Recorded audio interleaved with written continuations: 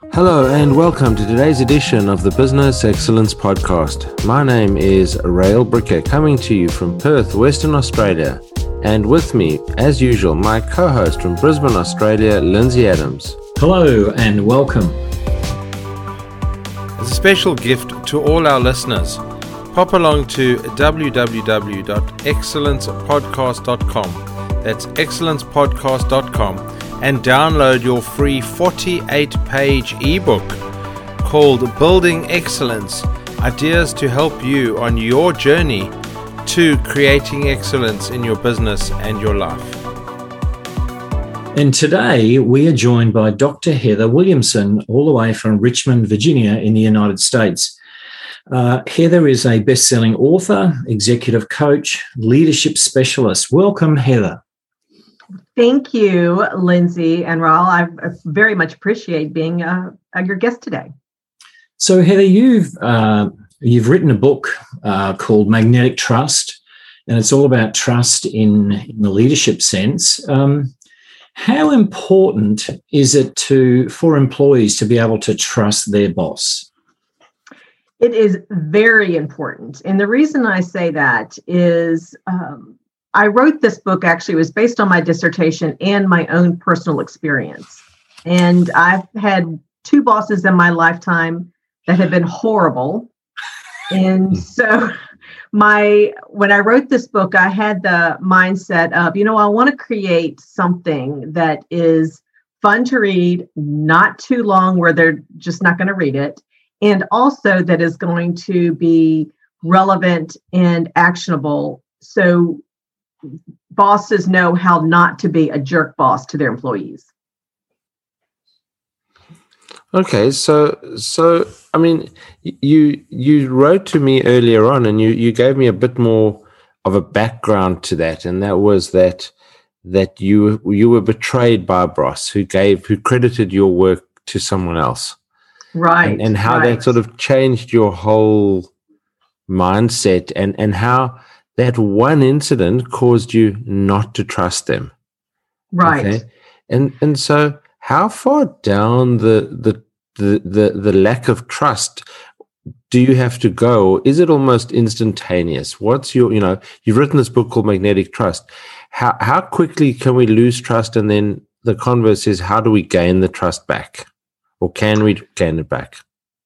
Well, we can lose trust pretty quickly. And that is especially to a degree. So you can maybe play favorites with an employee where you've got a boss who, in my instance, actually gave credit for a project to somebody else rather than me who actually did it. And so at that point, in my mind, I just felt betrayed and questioned the level of trust if it would ever exist again. And I know that, that boss, we're still friends to this day. I eventually moved on to a different territory out within the company. I left her. And it happened again with another boss in a totally different industry where for some reason he didn't like me, and I don't know why, but he just, I think he felt threatened to a level of degree to, I had great relationships with my direct reports. I was great at delegating, and he just felt threatened and thought I delegated too much. And it just became a really big issue. And he just kept moving me further and further away from the level of office space, pushing me outside the office to a different building completely. And also, I eventually did not have any direct reports. And so, these behaviors, for whatever reason, it could be ego, it could be feeling threatened, or it could be just you don't trust that somebody else is going to do the job as well as you, and you play favorites. It just is, if you don't, the level of trust can really kill that working relationship. And in the end, that employee, and it's probably going to be a really high-performing employee because they know they can have other opportunities, and they're going to eventually leave the organization. It's an interesting one, isn't it? When the breakdown of trust between a leader and their employee. So how can you hold your employees accountable for their performance? If you do or don't have trust. I mean, it is an interesting dynamic there, isn't there? How do you hold them accountable? Well, you can still hold them accountable, but you have to treat everybody the same. You also have to be transparent. So when you are setting expectations, communication is key, right? So when you're setting expectations, everybody is set to that same level of expectation when it comes to work ethic. I mean, the expectation is you're going to get the job done that I'm paying you to do, right? And you're going to be a team player. Predictability is important as well. So you can't have one set of rules for one employee and a different set of rules for another employee. Of course. So whether it's taking time off or policies and procedures, you've got to be consistent. And when you're not consistent, the employees see that and they start seeing that, hey, Bob is treated differently than I'm treated. Bob is allowed to just turn in mediocre work. However, I get fussed at if I do that, and the expectations are higher. So you mentioned something in there about policies and procedures. Now, a lot of work has been done, and I've been interviewing companies around the world, and a lot of the culturally successful companies have got policies and procedures, but they're not totally articulated down to which shoe you put on first in the morning, at that level. How much of that, the dedication to something like policies and procedures actually erodes trust? In other words, how much of it is so defined that the staff say, well, we don't actually have any responsibility and the boss doesn't trust us. So I'm going the other way around now and saying the boss doesn't trust us because they've tied us up in policies and procedures. How important is that flexibility in an organization to creating trust? Well, I think that employees should know what the policies and procedures are. So they should know how to get access to them if there are questions. And once you know kind of where they are on the website or internal documents, things like that, and even policies and procedures can even be, hey, I expect you here at work at 8 a.m. and you're leaving at 5 p.m. or 4 p.m. and not 5 a.m.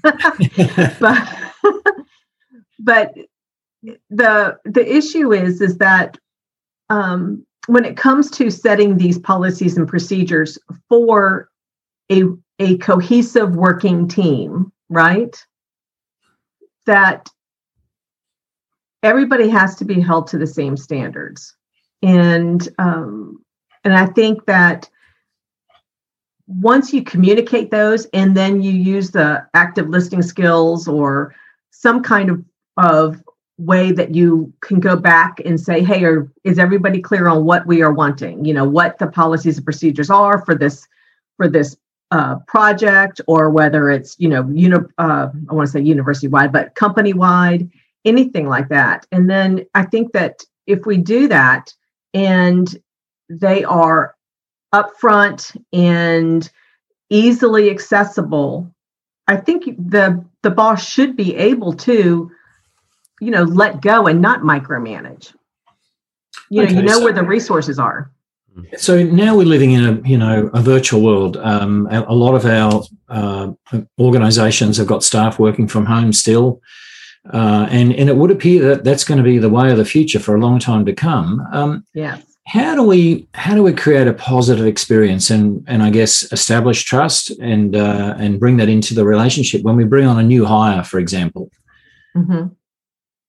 So when you bring on a new hire, I think what I would do, and I recently talked about this, but what I would do is I would have an onboarding process, and the process would be, welcome to the team. Everybody would get to know each other on the team.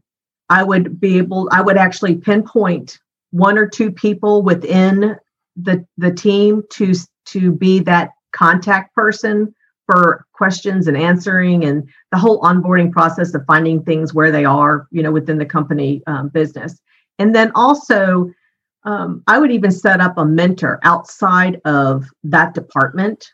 So you can have that opportunity to be able to ask questions and help that person move in the direction where they need to go, and have consistent meetings where everybody is involved, whether it's a weekly meeting or every other week, but, share what's going on, where we are, what everybody is working on. And so this person gets to be able to be familiar with what their responsibilities are and, how the rest of the team is doing. I mean, so the challenge in the new world, and I use that term pretty loosely. A previous interview of ours, the person who was interviewing said the new world is almost the old world now because we've got used to using this new world term. When you're working in this virtual environment, I mean, you're hiring and firing basically over a computer screen now. How has that changed the way managers and leaders need to get to know staff? Because you can't, sidle up to them and sit at their desk and have a chat over a coffee at the water cooler. Now in Australia, the pandemic has come and gone, so to speak, in Australia at this point, and offices are operating fairly well back to normal, etc. We're still having face-to-face meetings where I think the rest of the world are still very much virtual. So how in your world in the US is that hiring and firing over a screen impacting the way managers have to work? Well, I will tell you this, you have to be a lot more intentional, and there's a lot more effort put into making sure that you are staying in contact with your people. There is, and I know I was working with a client and she was struggling because this was right in the beginning of the whole COVID mess, and everybody went home working remotely. And we talked about it, and I'm like, you've got to touch base with your people, whether it's for her because of her industry and what she was doing. I said, they need to report to you by the end of every day, because it was time sensitive stuff that she was doing on, where they are on each individual project or item, the task that they were working on. But I think depending on the industry and the workload, there is a whole lot more effort into staying on top of people. And I don't mean staying on top of people in a micromanagement way, but you have to make yourself available to be a resource. And I've got one former client, he's like, oh my God, I'm in Zoom hell. And I understand it because, you are always, this is like... We're all in Zoom hell. Because it's always meeting after meeting after meeting, but you still got to get the work done, right? And so you've got to be a lot more structured. So whether it's 8:00 or 9:00 in the morning, first thing we're going to do is get the team together virtually and touch base, and you tell me where you are. Then you'll have your individual one-on-one sessions. But I think when it comes to firing, you're not going to fire somebody, at least here in the U.S., without documentation.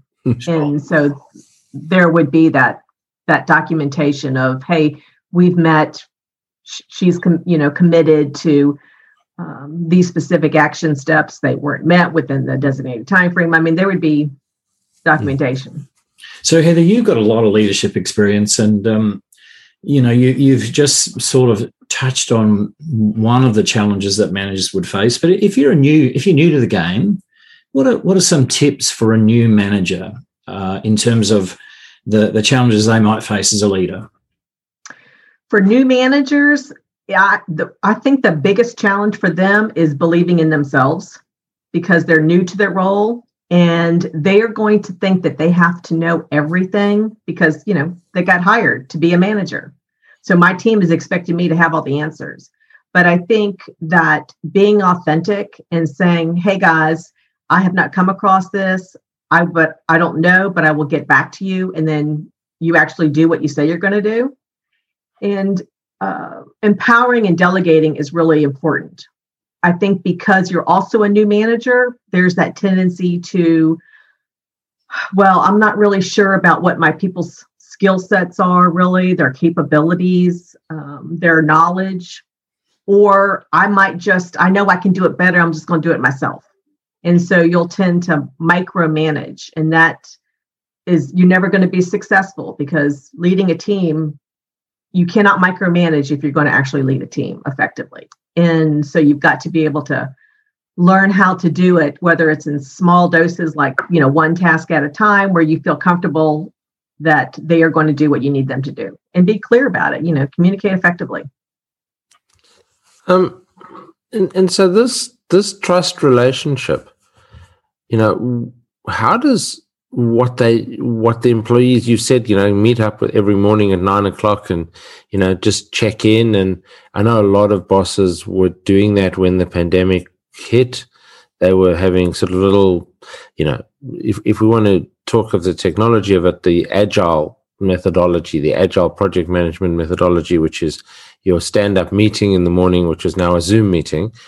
Right. And they were having that just to check in on the team in the morning. But how do you, when you're not seeing people face to face, how do you know what they're not telling you? You're only seeing, you're seeing them neck up. Mm-hmm. You're not seeing the rest of the body language. How do you get employees to communicate the rest of their story to you as a boss, and how do you build that relationship? Because why is it important that the employees tell you that stuff? It's important for them to tell you these things when they have challenges or concerns, because if you don't, then the boss is going to be behind the 8 ball because things aren't, dates aren't going to be met, tasks aren't going to be met either, or quality of work is not going to be what it should be. But to have that level of trust, it's the boss's responsibility to build those relationships. And building those relationships means that you are going to be able to, if something is not done right, don't blame them because you're the boss. It falls on your shoulders. So either they weren't given enough time frame, or they're overloaded and can't get it done, or your explanation or expectations were not clear. Whatever the issue is, it's also being transparent. So when you're transparent, you're kind of sharing what's going on, and you're letting the employee know, hey, I've got this deadline to meet. I need your help in helping us achieve it. And you're not, you're building the relationships. It comes back to the old saying, treat others how you want to be treated. And just because you're a boss doesn't mean that you have to be a jerk about it. I mean, you don't want to be treated that way. So it's getting people to really understand who you are. And, and if you go in with the mindset and the actions of, hey, I'm here to help you, let me know how I can do that, help you in your job so you can be better or get what you need done. When you ask questions like that, you're making yourself vulnerable, and your people see that. And then they start trusting that, hey, if I tell you I do need help, you're not going to think that I'm not good at what I'm doing, or, I want this promotion down the road, so I'm kind of busting my butt and working long hours, and I'm not going to tell you I need help because I don't want you to think that I can't do it. It's all those kind of things. But has that culture gone of get to work before the boss and leave after the boss, particularly in the Zoom, online environment? There were many organizations where pretty much if you didn't get there 2 minutes before the boss and leave 10 minutes after the boss, you weren't seen as being on the management track. Yeah, I know. I used to work for a company like that. I think now the focus should not be about, when you're working. The really focus should be what is the output that you're giving. What are the results that you're achieving? And if you're achieving the results, especially people who are working from home and they've got kids or they've got other family members living in the house that now they're taking care of because they are working from home, there's a lot more challenges. And if the focus changes to the results, and if you are meeting or exceeding those results, that's where the attention should be. Heather, excuse me, I just had a coughing fit off microphone, so I'm a bit scratchy all of a sudden. Sorry. Heather, you've written the book Magnetic Trust. If people wanted to get a hold of your book or get in touch with you, where would they do that? Well, the book is on Amazon, so you can find it under my name, Dr. Heather Williamson. And you can also find me at I've got a website, which is transformationgroupllc.com. I also have a YouTube channel called Dr. Heather Williamson, where I actually share leadership tips and strategies twice a week on, how you can be a better boss. And also directly, you can just Dr. Heather at transformationgroupllc.com. Perfect. Thank you very much, Heather. Thank you for sharing with us and bringing us closer to magnetic trust and pulling us in, which is what magnetic trust is all about. Thank you for being our guest today on the Business Excellence Podcast. Thank you to my co-host, Lindsay Adams. This is Rail Bricker signing off for another edition with a reminder to pop along to www.excellencepodcast.com, where you can download a number of free resources to help you on your journey to excellence in both business and in life.